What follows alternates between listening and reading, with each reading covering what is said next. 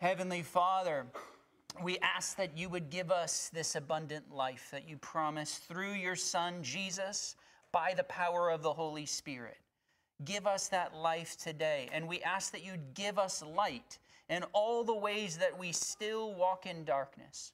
You would shine your light through the face of your Son, Jesus. Amen. Amen. You may be seated. And this is, so to speak, the last Sunday of summer, where we'll still have an all-age service. Next week, children's ministry will be back. Children's church will be back, and we'll be releasing the kids. But for one last Sunday today, we're going to all be together here.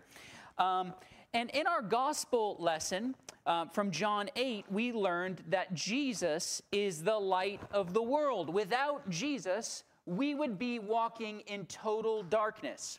Jesus is the ultimate light. Can you turn to your neighbor and say, Jesus is the ultimate light? All right, now, in addition to Jesus, there are 3 other lights that the Bible clearly talks about. So I'm going to need my 3 volunteers to come up. I asked 3 volunteers from the Kogan family. I asked them especially because the Kogans are bright beams of light. So that's for him. Yeah, all right. All right, so they will represent the 3 other lights that Jesus created. And you'll notice that they're all facing Jesus, right? They're all facing the processional cross here. And we're going to see what happens when they're no longer facing Jesus, okay? So the first among the created lights is the heavenly light. So you see Simon over here, like the sun, the moon, and the stars. These are all lights that God created on the 4th day. In Genesis 1, verses 14 through 15, God says, "Let there be lights in the expanse of the heavens to separate the day from the night, and let them be for signs and for seasons and for days and years, and let them be lights in the expanse of the heavens to give light upon the earth."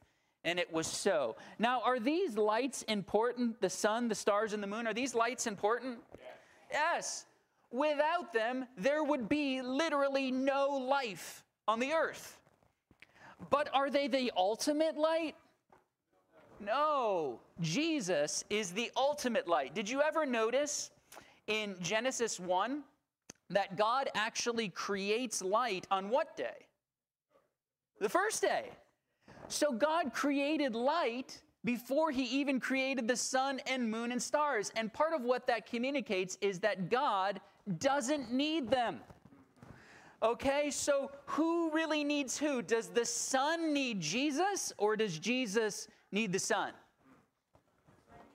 Right, the sun and the moon and the stars, they need Jesus to uphold their existence by the word of his power. And he doesn't even need their light. In fact, in the last book of the Bible, so first chapter of the Bible, God creates light before the sun, moon, the stars. Second to last chapter in the Bible, Revelation chapter 21, it says that there won't be any more sun, but there will still be light in the New Jerusalem. Who will be the lamp of the New Jerusalem?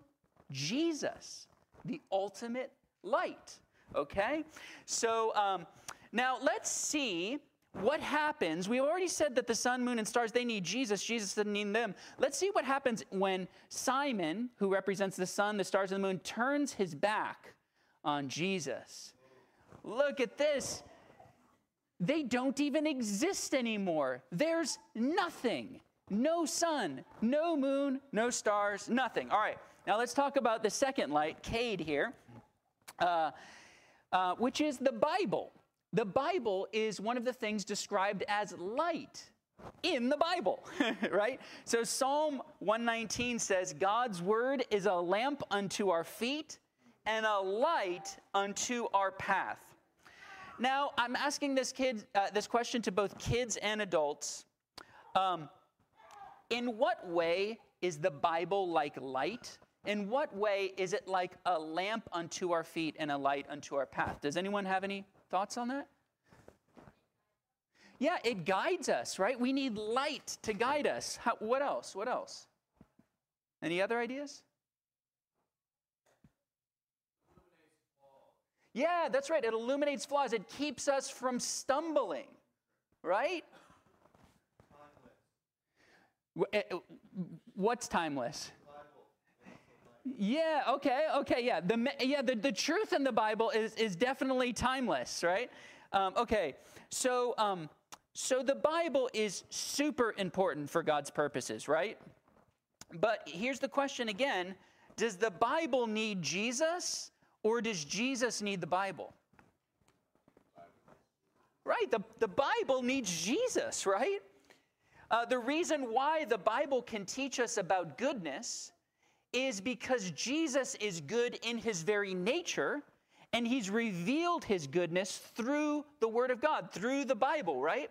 The reason why the Bible can teach us the truth about God infallibly is because God knows the truth about himself, and he's revealed it to us through the pages of the Bible. That's why we worship Jesus and we don't worship the Bible, right?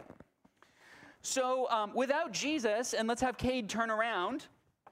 Look, without Jesus, there would be no Bible. There would still be goodness. There would still be love and truth in God himself. But without Jesus, who's the eternal Word of God, there would be no written Word of God. He's the one that inspired it, and it flows from his goodness. Amen? All right, so number 3, there's a third light that Jesus created, and that is God's people. The church is very fitting to have these Kogan kids up here because they're bright beams of light. Jesus says to his disciples in Matthew chapter 5, what does he say? You are the light of the world. What did he say about himself here in John 8? I am the light of the world. Hold on a second. Now notice that Jesus says the same thing about his disciples as he says about himself. So what's the difference here? Well, the difference is that God's people don't have their own light. God's people's light comes from Jesus. We reflect the light of Jesus. God's people are like the moon. Does the moon have its own light? No, the moon reflects the light of the sun to the earth, right? But if the moon didn't have the sun, it wouldn't be able to reflect any light, right? And so what happens if God's people turn their back on Jesus? Let's see, Carwin.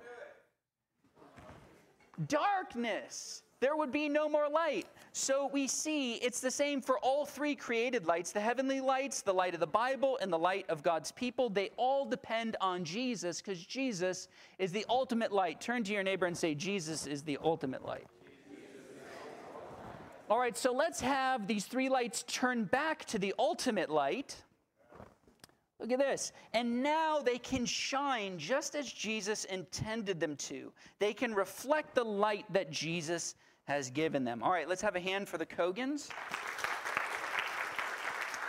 And they could have a seat. Now, the setting, will you guys please grab a Bible and turn to John 8, verses 12 through 30. It's on page 894 of your Pew Bible. 894. So the setting of this passage where Jesus says, I'm the light of the world, is the Feast of Tabernacles. And that's why Jesus is in Jerusalem at all. The feast was attended by Jewish pilgrims from all over the diaspora, from all over where the Jewish people had spread out from the Holy Land. And it was a particularly joyous, and it was a very image-rich celebration. For example, the Feast of the Tabernacles included a lamp lighting ceremony every evening in the court of the women. And it said that the lamps were so huge that once ignited, they lit up every court in the entire temple. So they were sort of like ancient floodlights, okay? Now, these lamps represented the presence of God in the pillar of fire while God's people were wandering in the wilderness after the Exodus. And so at their lighting, because they represented the presence of God, all of God's people in Jerusalem would party, and some people would party all night, because there ain't no party like a Holy Ghost party. All right. All right. And it's into this setting while the lamps were still blazing, guys, that Jesus proclaimed, I am the light of the world. Whoever follows me will not walk in darkness, but will have the light of life. In other words, Jesus is declaring to the Jewish pilgrims in dramatic fashion that he's the fulfillment of everything that their feast represents. In the midst of their elaborate celebration, and this isn't actually the first time that Jesus has made such a claim. Actually, just a half a chapter ago, in this same feast, there's this water ritual going on, and Jesus declared, well, if anyone thirsts, let him come to me and drink, right? John 7:37. Now, this water ritual involved the temple priests going to the pool of Siloam and drawing some water, and then they would come back to the altar, and on the last day of the feast, they would actually process around the altar 7 times, and they would dump out the water as a libation, as an offering to the Lord, right? And it's in that context, while all that's going on, that Jesus says, whoever believes in me, out of his hearts will flow rivers of living water. I got a river of life flowing out of me. Makes the lame to walk and the blind to see. Where does that water come from? It comes from believing in Jesus. In other words, all their liturgy pointed to him. All their fountains were in him. All their lamps represented him, and all their festal joy was about him. Just as surely as the church and the sacraments and all our liturgy and rituals point backward and upward to Jesus, all the Jewish feasts pointed forward to Jesus. Amen? So we see that Jesus, who always had a sense of spiritual timing, didn't he? He seized upon the perfect moment to issue this next of his great I am statements. I am, in Greek, ego eimi. I am the light of the world. Thus identifying himself once again with the name that Yahweh gave to Moses at the burning bush, I am who I am. So who is the pillar of fire? Jesus is the pillar of fire.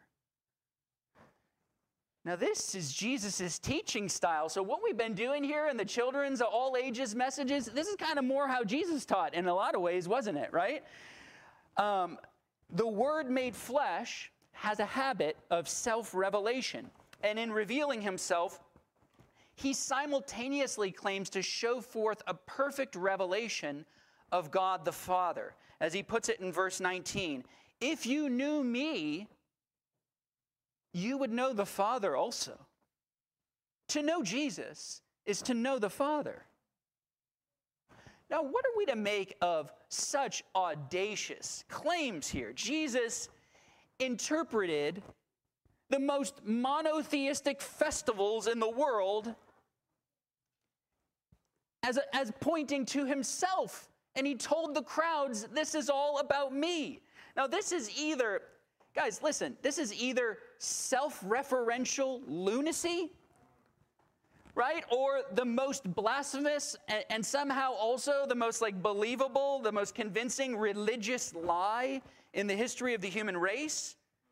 Or else Jesus is who he said he is.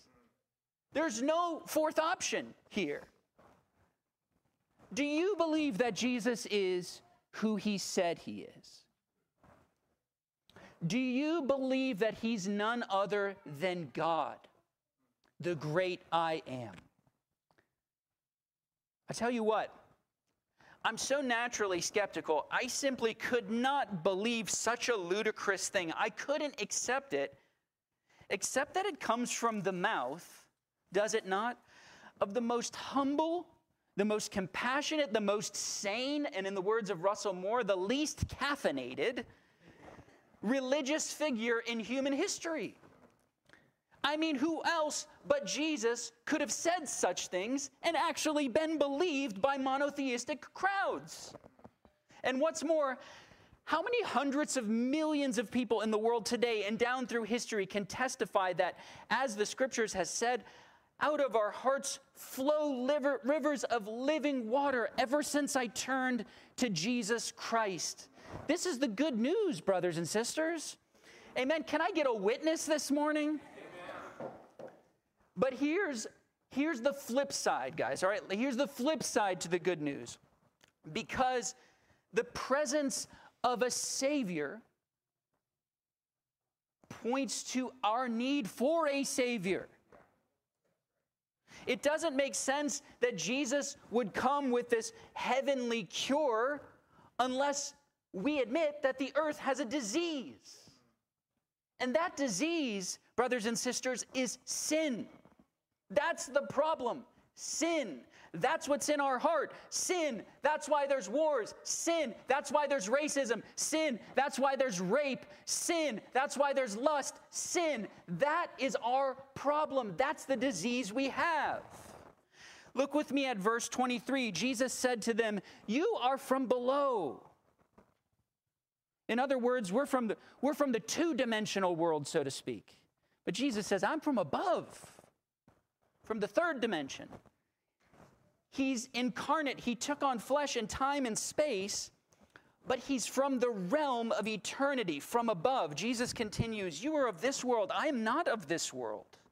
And then in verse 24, he warns us about the universal disease. "I told you that you would die in your sins. For unless you believe that I am he," again, the Greek phrase is ego eimi, so it could be translated, unless you believe that I am, unless you believe Jesus is the great I am, you will die in your sins. Now, what's the connection between believing in the divinity of Jesus and avoiding eternal death? Well, Jesus, he's the great physician, and he comes to earth to offer the heavenly vaccination, a way to be healed from sin. But he doesn't just stick us with the vaccination unwittingly. We have to receive. We have to believe. For God did not send his Son in the world to condemn the world, but in order to save the world through him. John 3:17. Guys, what Jesus is trying to say is, this isn't the bad news. This is the good news. The world stood condemned already. The world was already infected, and the Father sent the cure. Does this make sense? I hope it does, because this is the gospel, guys. And it's the most important message in the history of the world, on the lips of the most important figure in the history of the world. So in order to be sure that Jesus is being clear, he uses another analogy from the Old Testament. In verse 28, Jesus says, "When you have lifted up the Son of Man," which is his favorite way of referring to himself.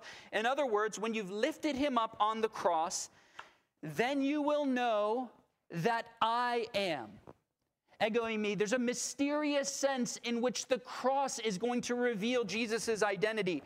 Now, Jesus had already said something like this back in John 3, verses 14 and 15. He says, "As Moses lifted up the serpent in the wilderness, so the Son of Man must be lifted up, that whoever believes in him may have eternal life." Now, the image that Jesus is referring to is, of course, the image we just heard read to us from our Old Testament reading, from Numbers 21. So turn to page 129 in your pew Bible. Kids, turn with me there with us too.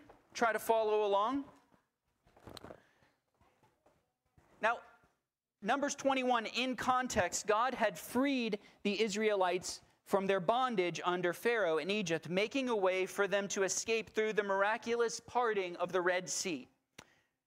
But because of their sin, the Israelites were consigned to wander in the wilderness for 40 years. Before entering the promised land. But even so, God is gracious. He's gracious to them along the way. He leads them with his own presence. He provides water from a rock and manna from heaven to satisfy their needs. But we find in this passage that Israel still had complaints. We're not so different from them. Look down with me at verse 5. It says, "And the people spoke against God and against Moses, Why have you brought us out of Egypt to die in the wilderness? There's no food, there's no water, and we loathe this worthless food. Now, an observant reader might ask, how can it be true that they had no food, and at the same time they loathe this worthless food? But I digress.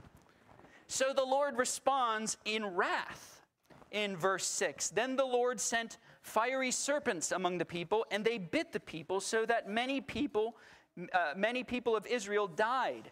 And the people came to Moses and said, we have sinned, for we have spoken against the Lord and against you. Pray to the Lord that he will take away the serpents from us. Now, at this point, if you're like me, you might have thought, these snake-bitten Israelites are dead meat, no matter what they say. I mean, how can somebody complain this much? How can somebody turn their back on God this much? But this passage illustrates a very important spiritual principle, guys, which is that God never rejects those who sincerely turn to him. Never. Never. You can search the whole Bible, search every page. Anyone who turns to God and repents and believes in him will be received. Have you ever done something? Maybe some of you guys today are coming in, you're so deeply ashamed that you're afraid to even go to God. Afraid that he won't receive you. And the Lord Jesus Christ would tell you, fear not, even though you may be the worst of sinners, God always has mercy on those who repent. Amazing grace, how sweet the sound that saved a wretch like me. I once was lost, but now I'm found, was blind, but now I see. Who could write such words except a man who knew both the depths of sin and the heights of God's mercy? The author of this great hymn, John Newton, was truly a wretch. I mean, he was formerly the captain of a slave ship, but after meeting Christ, Newton became an Anglican priest and an abolitionist, working tirelessly to end this slave trade. And so Newton, even in his own life, became a living icon that the mercy of God can transform even the worst of sinners. And even in this story, in Numbers 21, let's look back down there, we find that God provides a cure. Verse 7 continues. So Moses, who's a kind of Christ figure, he's a type of Christ in this passage, prayed for the people. He's interceding for them. And the Lord said to Moses, make a fiery serpent and set it on a pole. And everyone who is bitten when he sees it shall live. So Moses made a bronze serpent and set it on a pole. And if a serpent bit anyone, he would look at the bronze serpent and live. So all the Israelites had to do was look at this bronze serpent, look at this symbol of their death and judgment, as strange as that seems, and they would live. So how does this relate to Jesus? All right, I'm about to do a victory lap in this church. Let me show you, okay? I'm going to invite Nora up here as another volunteer. And so you can see that Nora represents, it's the wrong way. You got to turn your back. No. Here, just turn your back. There we go. There we go. Boop. There we go. So you can see that Nora represents one of these snake-bitten Israelites. That's why her stick figure is dying. I mean, look, he's in pretty bad shape.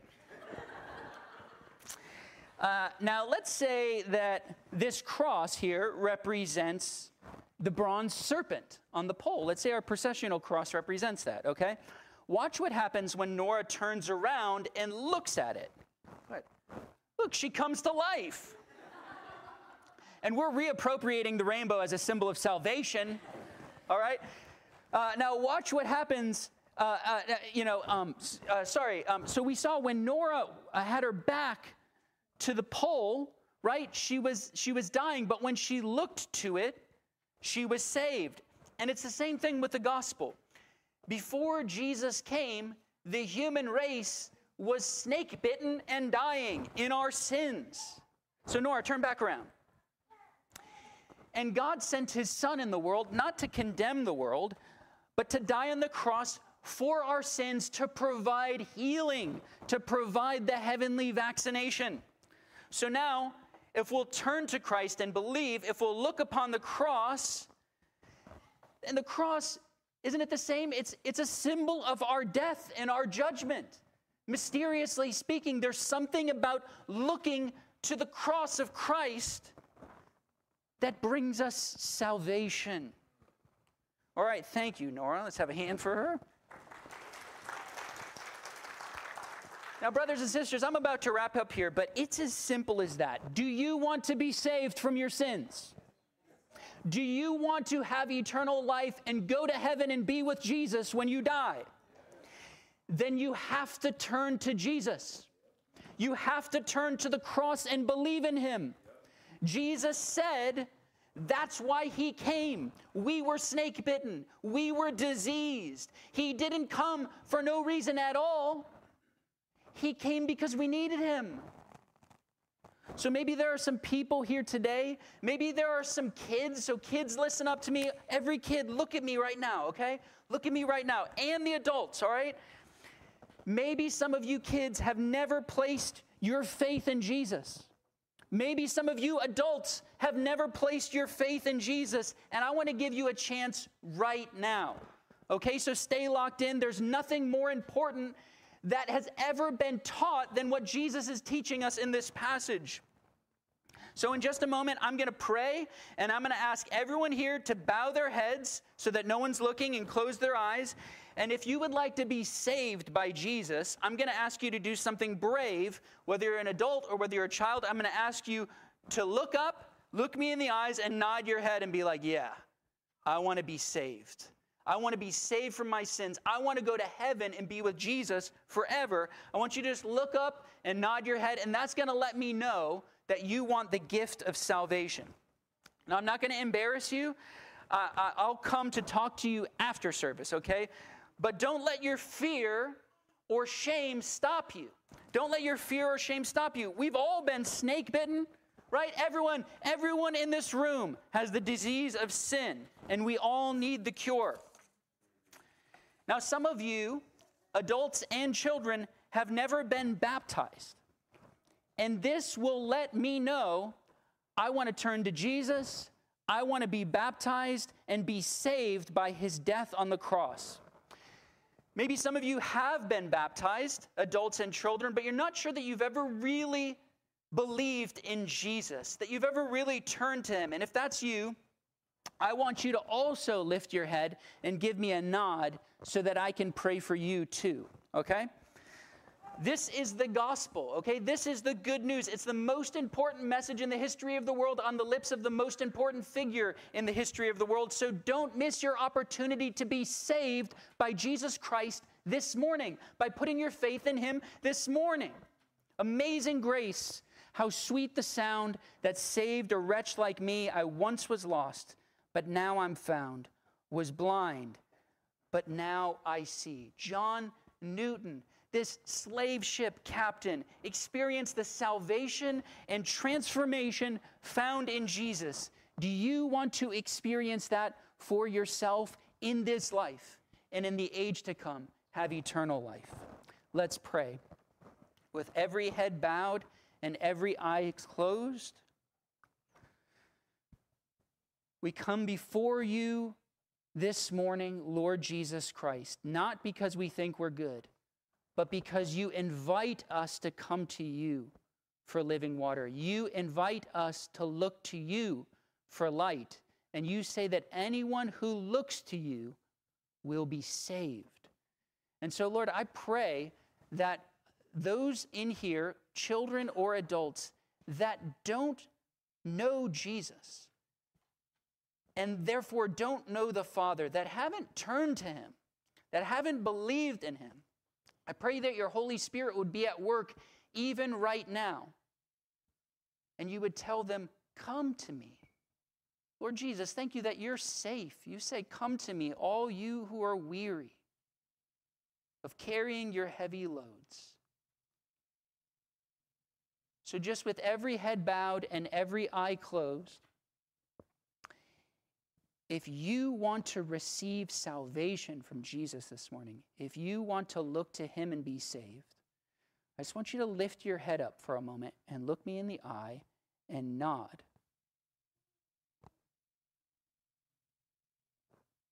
Anyone else?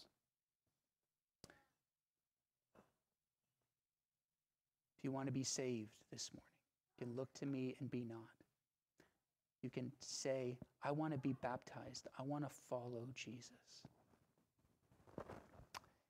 Many people nodding their heads this morning.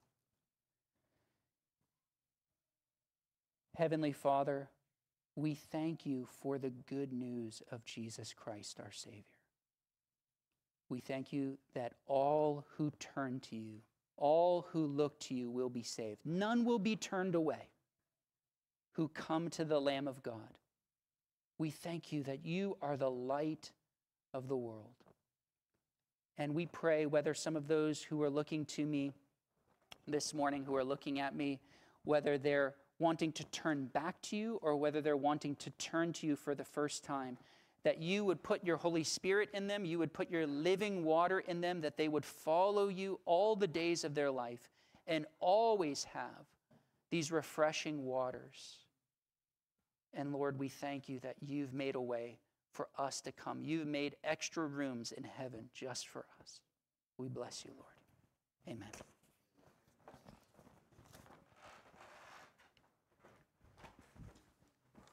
Please take a few moments to meditate on the sermon and continue in